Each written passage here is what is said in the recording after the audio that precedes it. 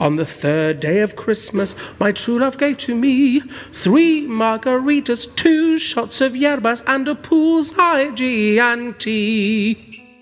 Merry Christmas, Sarah Broadbent here from Pikes. I'm Pikes Events Manager. I've been working here for 4 years as events manager and coming here for many, many years longer. I think if I was looking to book a DJ to play at Pikes on Christmas Day, it would be Andy Carroll.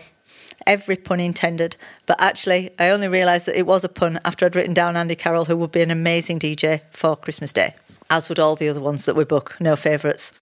My favourite record I've ever heard in Pikes, well, I'm not sure if this is ever heard in Pikes, if my memory's not that good, but this year for sure it's been Stefan Severak, Hold On. It's been the sound of the Sundays. My highlight from this summer at Pikes was definitely the Jarvis Cocker gig. I've been a big fan for a long time.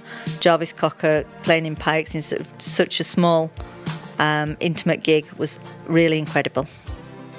It was my sister Charlotte's idea for us to get married at Pikes. We tried to get married in one of the churches and realised that you need to be Catholic.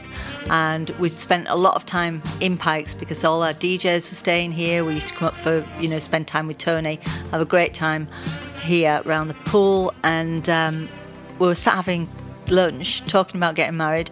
My sister just arranged it all in about 10 minutes.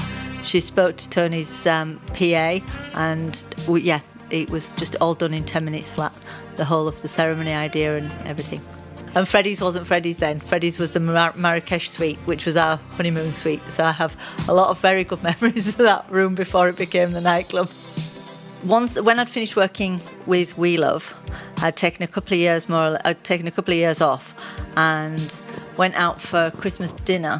When I ended up sat next to Andy, who mentioned that they were looking for an event manager, and I mentioned that I was maybe interested in doing something that was a little less hectic and full on than running a nightclub. Little did I know. The best story of Space was having to fly oysters into Ibiza from France for Grace Jones's gig. It was one of the most standout rider requests ever.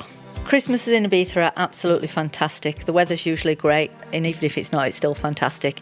It's very non-commercial, really laid back, really easy. We generally do Christmas dinner at home with Mark and myself cooking. It's usually a big affair with as many friends as we can find to drag in, waifs and strays.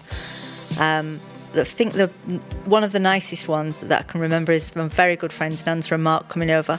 We went for an early morning walk on Salinas Beach in beautiful sunshine with a big glass of Bucks Fizz each. Really lovely. Beautiful. My favourite spot on Ibiza? Well, there's many, many options actually, but I suppose if I had to pick one, I do love going for an afternoon at Sacoletta restaurant on the beach. It's very old school, very Ibiza. We've been going there since we very first arrived on the island in 1997, and it's more or less exactly the same. Coffee to die for as well. So thank you for listening. We'll be back tomorrow with another Pikes family member. 5 daiquiris, 4 Sunday Marys, 3 margaritas, 2 shots of yerbas, and a poolside G&T.